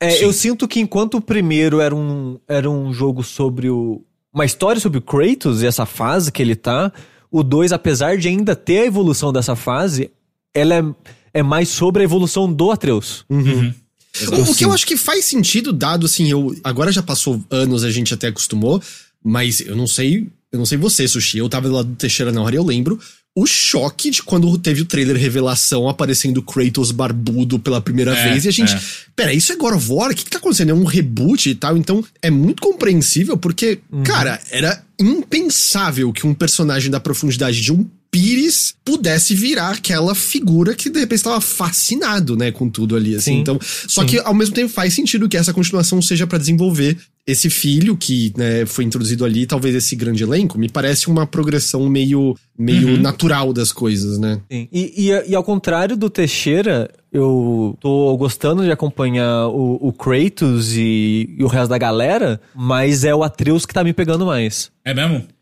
Porque, tipo, eu ainda me irrito com as partes que ele é só um adolescente sendo rebelde. Me irrito. Mas as coisas que ele tem trazido pra história, eu tenho achado mais interessante, assim. Sim. É que eu não posso dar spoilers, mas tipo, tem momentos chaves, assim, da história, com ele, que eu penso, aqui eu tô começando a gostar mais. Porque o jogo, eu comecei não gostando muito, pra ser sincero. Porque o primeiro, eu acho que ele tem um começo que te pega muito mais, em parte por causa do histórico de God of War. Você quer ver o que tá acontecendo, tananã. E nesse, ele não só tenta emular as batidas do começo do primeiro, como a gente já viu, e a gente já sabe que o Kratos tá nessa, perde a surpresa. Então, tipo, vai ter alguém que vai na casa, aí vai ter uma luta, que vai ser mega cinematográfica, aí vai ter isso e aquilo. Que nem eu falei, o começo, as 3 primeiras horas, parece que é batida por batida replicando o primeiro. Mas eu acho que é proposital, tá? Porque é tão parecido que é tipo, cara, não tem como os caras não ter percebido, né? Sim, eu imagino que seja, porém, mais desinteressante pra mim. Sim, concordo. Ou no caso, é menos interessante pra mim, porque é interessante no primeiro. Então, o começo eu tava bem frustrado, bem decepcionado com o jogo, pra ser sincero. Principalmente porque ele começa bem linear. Nossa, ele demora muito pra começar a ter as áreas mais abertas, com mais coisas. O começo dele é bem direitinho, com pouca possibilidade, a história não anda, porque o jogo tá mais longo, tá maior, não só porque tem mais áreas pra andar de barquinho e fazer coisas. É porque a história tá a conta-gota também, na minha opinião. Sim. A história, ela é bem mais devagarzinha, que do primeiro. Então, tipo, o primeiro, eu comentei que ele tem uma barriga, mas no último 1/4 ali, ou no 3º quarto, mais ou menos, do jogo, esse eu sinto que o jogo inteiro é uma grande barriga. Com coisas boas, mas eu sinto que ele é muito devagarzinho. Mas muito devagarzinho. E nisso que eu acho que eu queria perguntar, assim, porque eu já tinha conversado com o Teixeira um pouquinho antes, e até ouvindo ele falar um pouco mais, eu sei que o Teixeira tá gostando do Ragnarok, certo? Tá. Sim. Mas você diria que você tá gostando, Sushi? Porque eu senti você meio morno, especialmente quando você tava falando de mecânicas e coisas assim. O jogo tá melhorando a cada nova área, a cada novo acontecimento na história e desenvolvimento. Eu acho que o jogo melhora pra mim.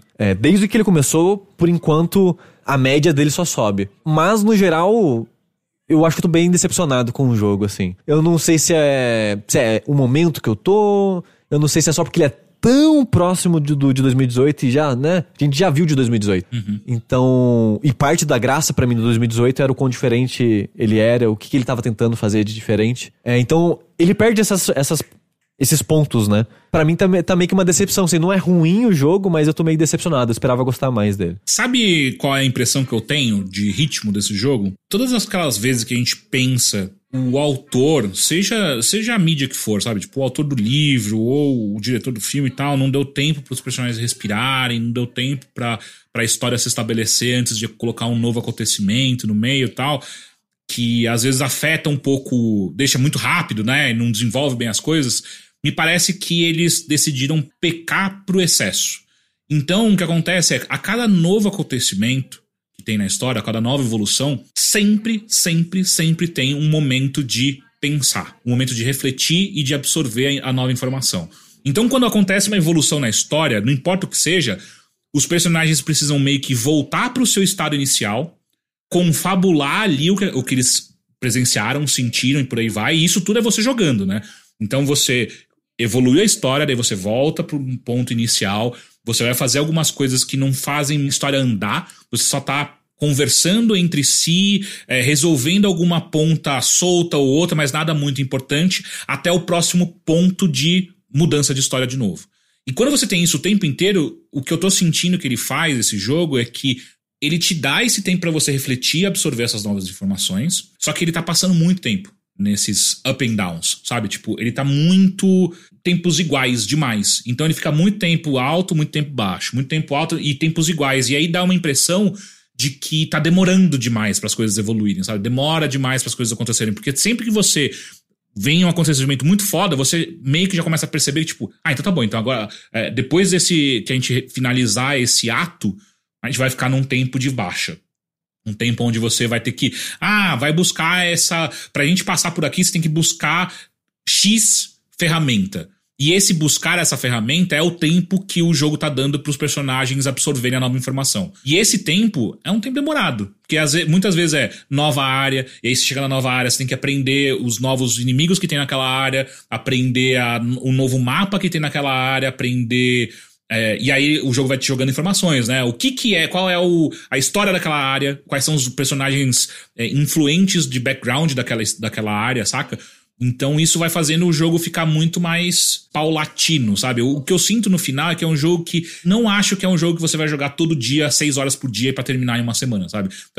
É um jogo de sessões. Joga 2 horinhas, que é o tempo que você tem, 2, 3 horas, que é o tempo que você tem pra você ver um novo fator de história e voltar pro início. Porque daí na próxima sessão, você já começa indo pro próximo grande acontecimento. Parece quase como se tivesse dividido mais nesses capítulos mesmo pra ser dessa maneira, em vez de ser um jogo de você maratonar, é mais ou menos o que você tá dizendo. Exatamente, é esse o sentimento que eu tenho. Eu acho que não, eu recomendo não jogar esse jogo tipo... Como a gente tá jogando, né? Assim, exato, O jeito que a gente tá jogando, não existe jeito errado de jogar. Porém, esse é o jeito errado de jogar. Exato. Porque ele é um jogo que cansa. Ele dá uma canseirinha. E não cansado de... Nossa, que exaustivo jogar esse jogo. Não, é tipo... Já deu, né? Vamos, né? Jogar outra coisa. Dá aquele fundinho. Mas é aquela parada, tipo, da manhã você... Vamos ver o que vai acontecer agora. O que dá aquela vontadinha de ver, totalmente sabe? Ok, certo? Não sei se... Isso é um problema, vocês veem? Porque me parece, sei lá, não muito diferente de como quando você termina um capítulo de um livro, que você olha e fala assim... Exato. Já são 11h30, eu vou ler mais um capítulo? Não, deixa eu parar por aqui por hoje, amanhã eu começo desse capítulo. Não me parece uma coisa necessariamente ruim esse ritmo. Não acho. O problema talvez seja como eu e o Sushi a gente tá jogando, saca? Porque como a gente tá querendo evoluir, passar rápido, na hora que a gente sente que o bagulho volta pra baixa, né, entre aspas, da história, é tipo, puta que pariu, agora eu vou ter que passar por tudo isso aqui no tempo que o jogo quer que eu passe, porque precisa acontecer dessa maneira, saca? E eu também, na minha cabeça, parte do meu problema com esse ritmo dele é que o 1, na minha cabeça, tinha um ritmo muito melhor. Eu sentia que tinha... É que é um jogo menor, né? Pois é. E aí, por mais que a estrutura seja a mesma, eu acho que é a mesma estrutura, tá? Ups and downs, assim, tipo, de subir, acontece alguma coisa, volta pra baixo. Como é um jogo menor, isso acontece com maior frequência. Então acho que você não fica tanto tempo na subida e na queda, sabe? Da história. E eu gostava mais da estrutura do 1 também, de voltar pro lago, sabe? Faz coisa, Concordo. volta pro lago. Faz coisa, volta pro lago. Faz coisa, volta pro lago. Pra ter o hub que você vai aos poucos abrindo ele. É. Eu gostava desse ritmo e não tem isso aqui, né? Vocês acham que isso pode ser um pouco resultado de eles terem decidido não fazer uma trilogia e fechar a história nesse segundo jogo, em que esse segundo jogo é quase como 2 jogos do tamanho do primeiro em um só? Faz sentido isso? Ou... Eu acho que faz sentido, no sentido deles estarem contando muita coisa de uma vez, mas ao mesmo tempo, a maneira que eles estão contando, eu acho que não tinha como dividir no meio ela também, sabe? Sei. Eu tenho a impressão que ele é como se fosse miojo. Miojo, pra mim, hoje em dia, um saquinho é pouco. 2 sacos é muito. Então, pra mim, tipo, 2 jogos a mais de God of War, eu acho que é demais. Não tem, acho que não tem nem história pra isso. Eles iam ter que fazer uma exceção de linguiça gigante nos 2 jogos, sacou? Só pra deixar claro, o que você tá comparando é a quantidade, não a qualidade da comida miojo. Exato, porque miojo é incrível. God of War é melhor do que comer um miojo em termos de comida. Será? Um Será? miojo Não com sei. ovinho cozido assim? Gente, miojo é não sei. horrível, desculpa. Miojo é uma merda. Você tá enganado, mas tudo bem, você tá no seu direito. É isso. Teixeira ficou bravo. Acabou cisão no miojo. overloader, é isso. Não, perdão, tem mais alguma coisa que vocês queriam falar? Que eu interrompi? Alguma coisa? A brochada que o God of War me deu me fez não querer jogar mais o Horizon. É só isso que eu queria dizer. Você tava jogando o Horizon Forbidden West agora? Não, é que eu não joguei o Horizon ainda, mas eu queria jogar ele antes do final do ano, né? Aí jogando esse jogo, eu pensei, putz, eu acho que eu cansei da fórmula da Sony. E me deu menos vontade ainda de jogar. Cara, eu joguei. Eu não terminei o Horizon, o novo, Forbidden West, né? Mas eu acho que o God of War tá anos-luz na frente ainda. Apesar de eu também não terminei o Forbidden West, o Elden Ring raptou minha atenção e aí eu não voltei a ele, mas ainda é bem diferente porque Forbidden West é em certa medida um jogo de mundo aberto relativamente tradicional, né? Vários pontos pra você ficar repetindo as mesmas coisas. God of War não é isso, certo? Ele tem uma certa abertura, pode até ter missões que se repetem um pouco, mas ele é mais conciso, não? Sim, mas eu digo mais dessa fórmula Sony, sabe? Que tem uma pegada meio semelhante de jogo pra jogo, do Ghost of Tsushima pro Horizon. Os jogos da Sony são tipo série prestígio da HBO. São boas, Exato. mas tem uma hora que você pode ficar um pouco cansado da seriedade, e de quão sisudo é tudo e coisas assim. E quão formulaico as coisas são, sabe? Porque apesar de ser muito bem produzido, é muito... Me parece que faltar personalidade às vezes, sabe? Porque é tudo muito redondinho e né, lisinho e... Eu não sei... Me dá uma canseira. Então você odeia os jogos da Sony, é o que você falou. Não. Jogo AAA no geral tende a ser mais assim, né? Tipo a gente vai ser tudo calculado, perfeito pra agradar o maior número de pessoas possível. Então vai ter que ser tudo... Dá uma canseirinha às vezes, sabe? Concordo com o Sushi. Assistir só séries tipo Ruptura o ano inteiro, sem poder em nenhum momento você assistir um regular show, sei lá, é chato. Acho que fica chato. Então, é que regular show ainda é bom, sabe? Que às vezes você quer só uma trecheira. Às vezes você precisa de Gotham Knights na sua vida, tá ligado? Às Exato. vezes às vezes você precisa de Marvel Snap. Sabe? Marvel na sua Snap é vida. incrível. Eu preciso... Tá foda, cara. Tá foda. O meu ponto só é com apenas um show que é uma mídia diferente, com um gosto diferente, sabe? Tipo, é bom ainda, mas é muito diferente. E aí, tipo, se você assiste Ruptura e depois assiste The Bear, e aí depois você vai pra, sei lá, This Is Us. São todas séries muito boas, mas é tudo tão mais tentando ser, né, high caliber, né? Tipo, tenta ser uma coisa maior, tal, que fica... não, cheio, eu quero ver uma coisa mais de boa, sabe? Me dá um Vampire Survivors. Não, mas outro incrível. O Stavros falou, às vezes você precisa daquela série das freiras assassinas. É isso. Exato, é demais essa série, inclusive. Exato, Eu queria, então, acho que aproveitar, eu queria, depois que vocês voltassem, só pra talvez dar uma concluída, mas eu queria abrir pra perguntas do chat, tudo bem? Às vezes algumas dúvidas pontuais. Então, gente, qualquer pergunta que vocês tenham que não tenha sido abordado aqui, que dê pra eles responderem, manda bala aí, que a gente pode ir respondendo. João Queiroz já abre aqui, dizendo, e as opções de acessibilidade? Vocês chegaram Coisa a pra caralho, pra caralho. Muita coisa. Muita coisa. Seguindo a tendência agora dos jogos da Sony desde o The Last of Us Part 2, de cada vez mais opções de acessibilidade, o que eu acho incrível. Mas confesso que, tipo, eu não sei ponto a ponto que tem, né? Mas tem muita coisa. O Picasso pergunta, o Odin é Fordo? Não. Não, ele é um senhorzinho magro. É. Mas ele é aquele senhorzinho com pochete já, sabe? Pochete barriga? Ele tem cara de tio, ele tem muito cara de tio. Tem. Assim, pensa no Agostinho Carrara, só que velho. É, sim, perfeito. Ótimo. É isso. O Vitor mandou a pergunta se é jogável no PlayStation 4 base. Nenhum de vocês jogou no PS4 Não. base, né? Não. Eu consigo responder por relatos terceiros. O Jim Park, porque teve umas 2 semanas, eu acho, liberou uns previews, né, do jogo. E ele jogou especificamente no PlayStation 4. Ele mencionou que era tranquilo. Eu realmente duvidaria que o jogo rodasse mal, porque é onde a esmagadora maioria das pessoas vão jogar, certo? E é um jogo, de novo, reforçando, ele é muito parecido, tá? O 2018 e o Ragnarok, inclusive em termos gráficos, tá? O Ragnarok, pra mim, me parece um jogo de PS4 bonito. Ele não é o salto gráfico que você esperaria de um jogo AAA no PS5, sabe? Ele não é, sei lá, nem Demon Souls Remake de visual.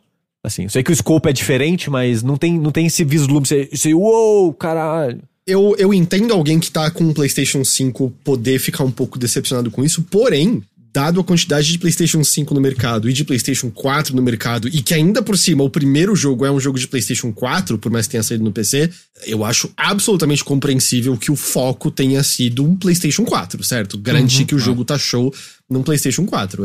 Não faria muito sentido deixar o PS4 cagado nisso e focar só pra PS5, né? E só um ponto rapidinho de comparação. Eu joguei o God of War 2018 de novo no PS5. Então pra mim tá ainda mais fresco, tipo, é muito parecido. Muito, muito, muito parecido mesmo. Tipo, eu acho que talvez a grande diferença que você vai sentir entre ele jogar ele no PS5 e no PS4 é frame rate. Acho que vai ficar bem claro, assim, tipo, coisas de frame 4K. rate. 4K, exato. Mas, de maneira geral, eu acho que deve rodar muito parecido com o que foi God of War 2018. Mas, como o Heitor disse, o jogo foi nivelado pelo PS4. Então, eu imagino que no PS4, rodando lá nos 1080p 30 frames, que eles já falaram que vai ser isso, né, o spec, né, no PlayStation 4 base, vai rodar tranquilo. Que é como a gente jogou o de 2018 e Sim. tava Foi totalmente ok, certo? Sim. Só falaram que, até me lembraram aqui no chat, falaram que o PS4 vira uma turbina, mas até aí, né, eu acho que são poucos os jogos que não transformam o PS4 numa É turbina. a feature do PS4 já, né? Você põe o pezinho em cima pra ele não sair voando e tá tranquilo. Diabo Stanga pergunta se vai ter Teixeira of War a partir do dia do lançamento. Não, porque eu não tenho nem a placa de captura. E Você já o meu deve ter terminado até lá também, né? Sim, já terminei. Eu poderia até jogar de novo, só que no modo hard, sabe? Por exemplo. Fazer um New Game Plus, sei lá. Mas acho que não, gente. A Plat pergunta: Sushi, o Heitor deveria começar por esse como um experimento social? Assim, se a ideia for estragar a experiência do Heitor, acho que pode. Pô, da hora. Parece um objetivo válido, show. Os jogos, os dois são tão parecidos entre si que não vejo nem por que começar pelo 2, sabe? A pessoa jogaria pelo 2 porque ele é o recente, a pessoa quer jogar o que acabou de lançar. É que eu acho que vai...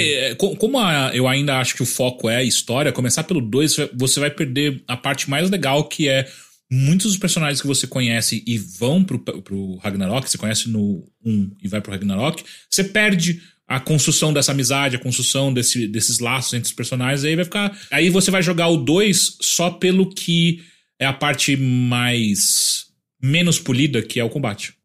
Rafael Seth fala: alguém sabe se vai ter DLC? O primeiro não teve DLC, teve? Não de mais história, pelo menos, né? Não. Não. Eu acho que eu não vi nada. Falaram sobre. nada do 2 ainda, né? Eu imagino que se fosse ter, seria do tipo... uma aventura do Mimir à parte, sabe? Alguma coisa assim, uma aventura dos ferreiros à parte. Porque me parece muito difícil que eles botariam o Kratos e o Atreus em mais histórias de DLC. Me parece difícil uma história do Mimir, já que ele é uma cabeça, mas... Eu só dei um exemplo hipotético, eu não tinha a menor ideia do Mimir. O Heitor não jogou nem o primeiro inteiro. Fiorin pergunta: qual é o próximo blockbuster da Sony? Eu acho que vai ser o Miranha 2, né? Eles não anunciaram ainda, mas provavelmente. Não, eles anunciaram o Miranha 2. Anunciaram? O jogo? Sim. Anunciaram? Sim, cara.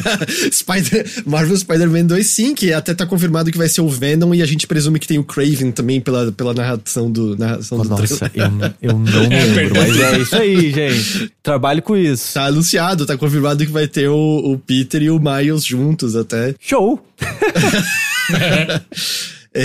Duarte pergunta, essa aqui é importante. God of War Ragnarok ou Trombone Champ? Assim, eu me diverti mais com o Trombone Champ. Vai se fuder. Sushi, sério? Mó chato Vamos aquele fazer o jogo, seguinte. porra. Pô, o Trombone Champ é maneiro pra caralho. Bota Trombone Champ aí por 35 horas, Sushi, depois você me fala. Nossa, eu achei um saco o Trombone Champ. Eu não joguei God of War Ragnarok e eu tô indignado com essa resposta aqui. Uma coisa não anula a outra. Não é porque não existe, tipo... Quando coloca isso, não quer dizer que um é ruim e o outro é bom. Sushi, Eu me diverti mais com o Trombone Champ. O Trombone Champ eu ri muito. Me diverti muito. Me deu alegria, felicidade. Eu lembro que no chat alguém perguntou sobre dublagem. Cara, eu não joguei dublado nenhum e nem o Ragnarok, então eu não sei. Mas assim, o original tá foda. Só um ponto que é importante, que eu acho que as pessoas provavelmente, se já não viram em algum trailer, alguma outra coisa que já rolou, se preparem pra achar super esquisita a voz do Atreus, tá?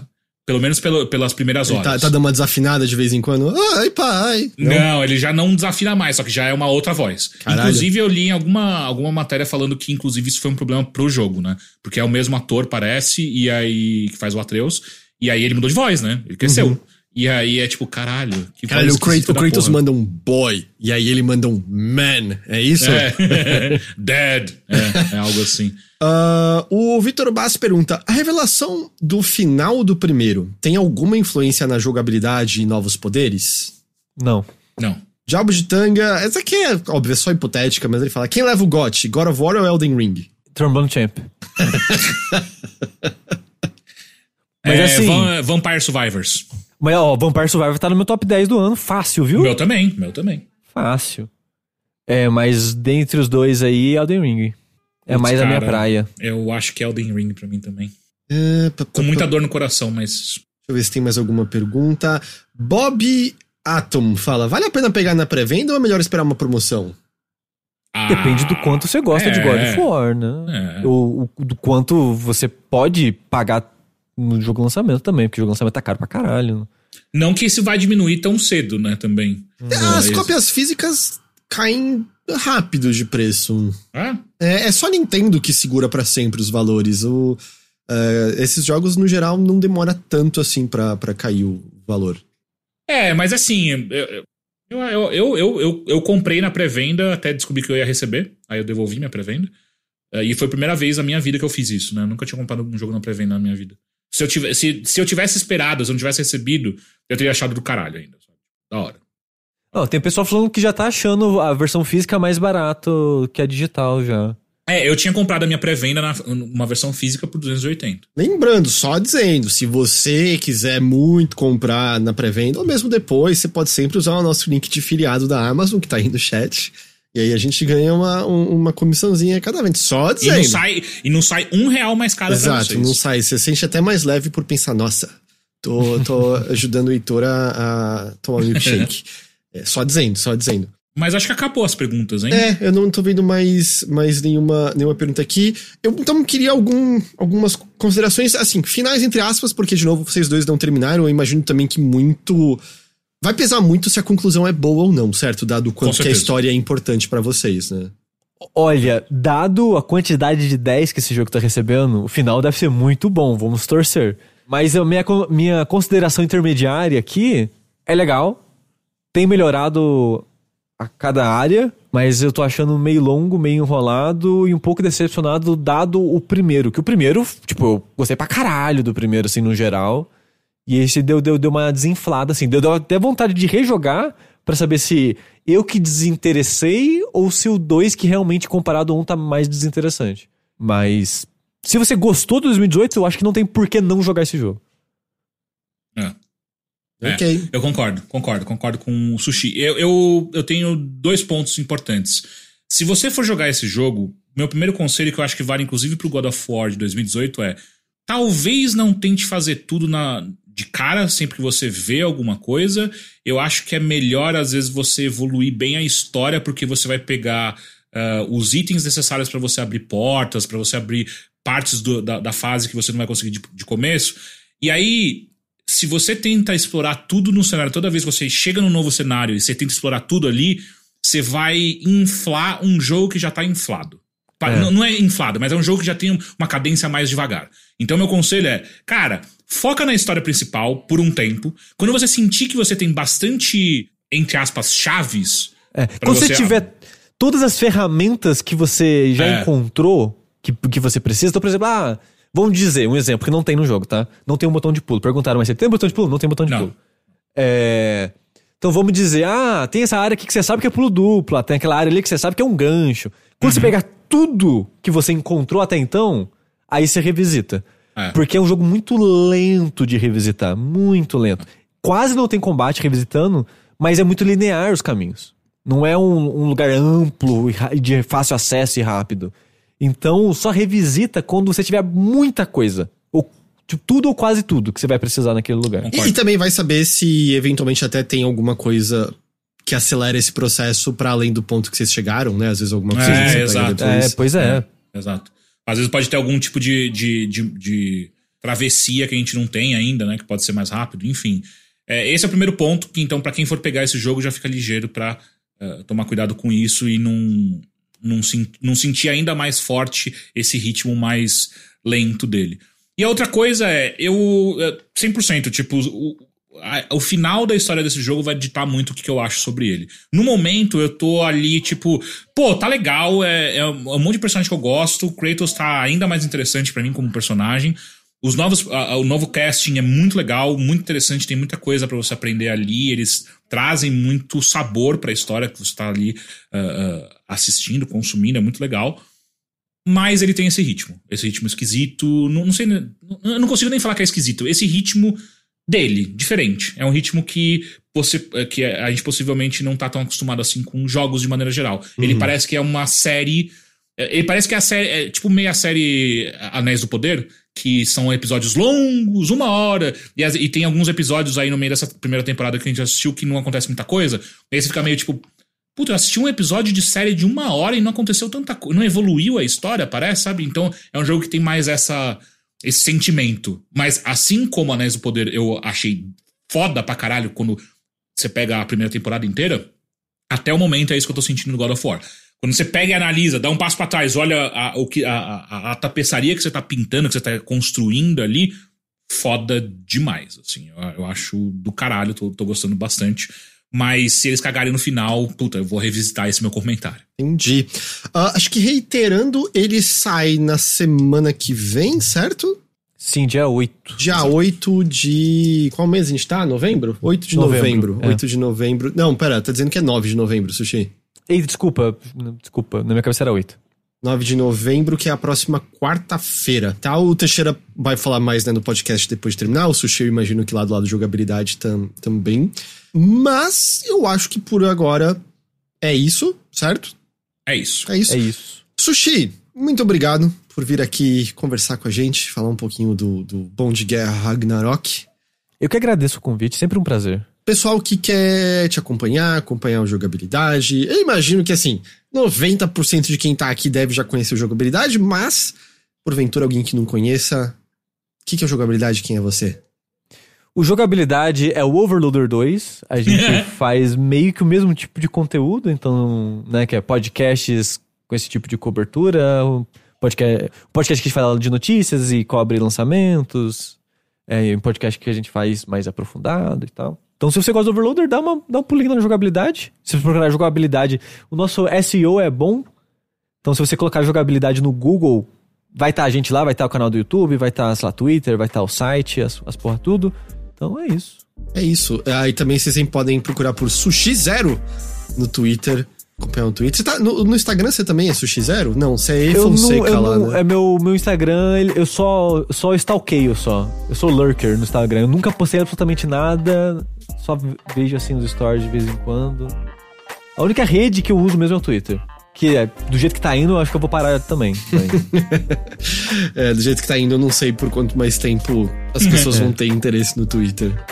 Entendi. Tá bom, Teixeira, você também, muito obrigado. Tô ligado, você também teve um dia corrido da porra hoje, mas tá aqui pra conversar com a gente. É nóis. Muito, muito obrigado. E é isso, gente. Quem porventura chegou aqui, né, porque tava escrito God of War e não conhece, Segue a gente, twitch.tv/overloader. Assina o feed do nosso podcast em qualquer agregador de podcast ou no Spotify. É Mothership com C, né? Mother, C-H-I-P. Você pode acompanhar a gente, porque semana que vem, no nosso Mothership de ao vivo, terça-feira, que vai sair na quarta, o Teixeira com certeza vai ter um pouco mais pra falar de God of War, certo? Certo. Ok, gostei da confiança. Boa. Certeza, isso vai acontecer. Certo. É isso. A todo mundo que nos acompanhou aqui ao vivo ou tá ouvindo a edição gravada, muito obrigado pela companhia de vocês. Espero que a gente tenha conseguido responder as perguntas que estavam ali no chat. E é isso. A gente vai ficando por aqui nessa edição extra e a gente vai estar ainda de volta essa semana com um episódio de notícias, mas de volta semana que vem com o Mothership falando mais de jogos. Beleza? Beleza. Então é isso. Tchau, gente. Bom resto de semana pra vocês e até uma próxima. Tchau.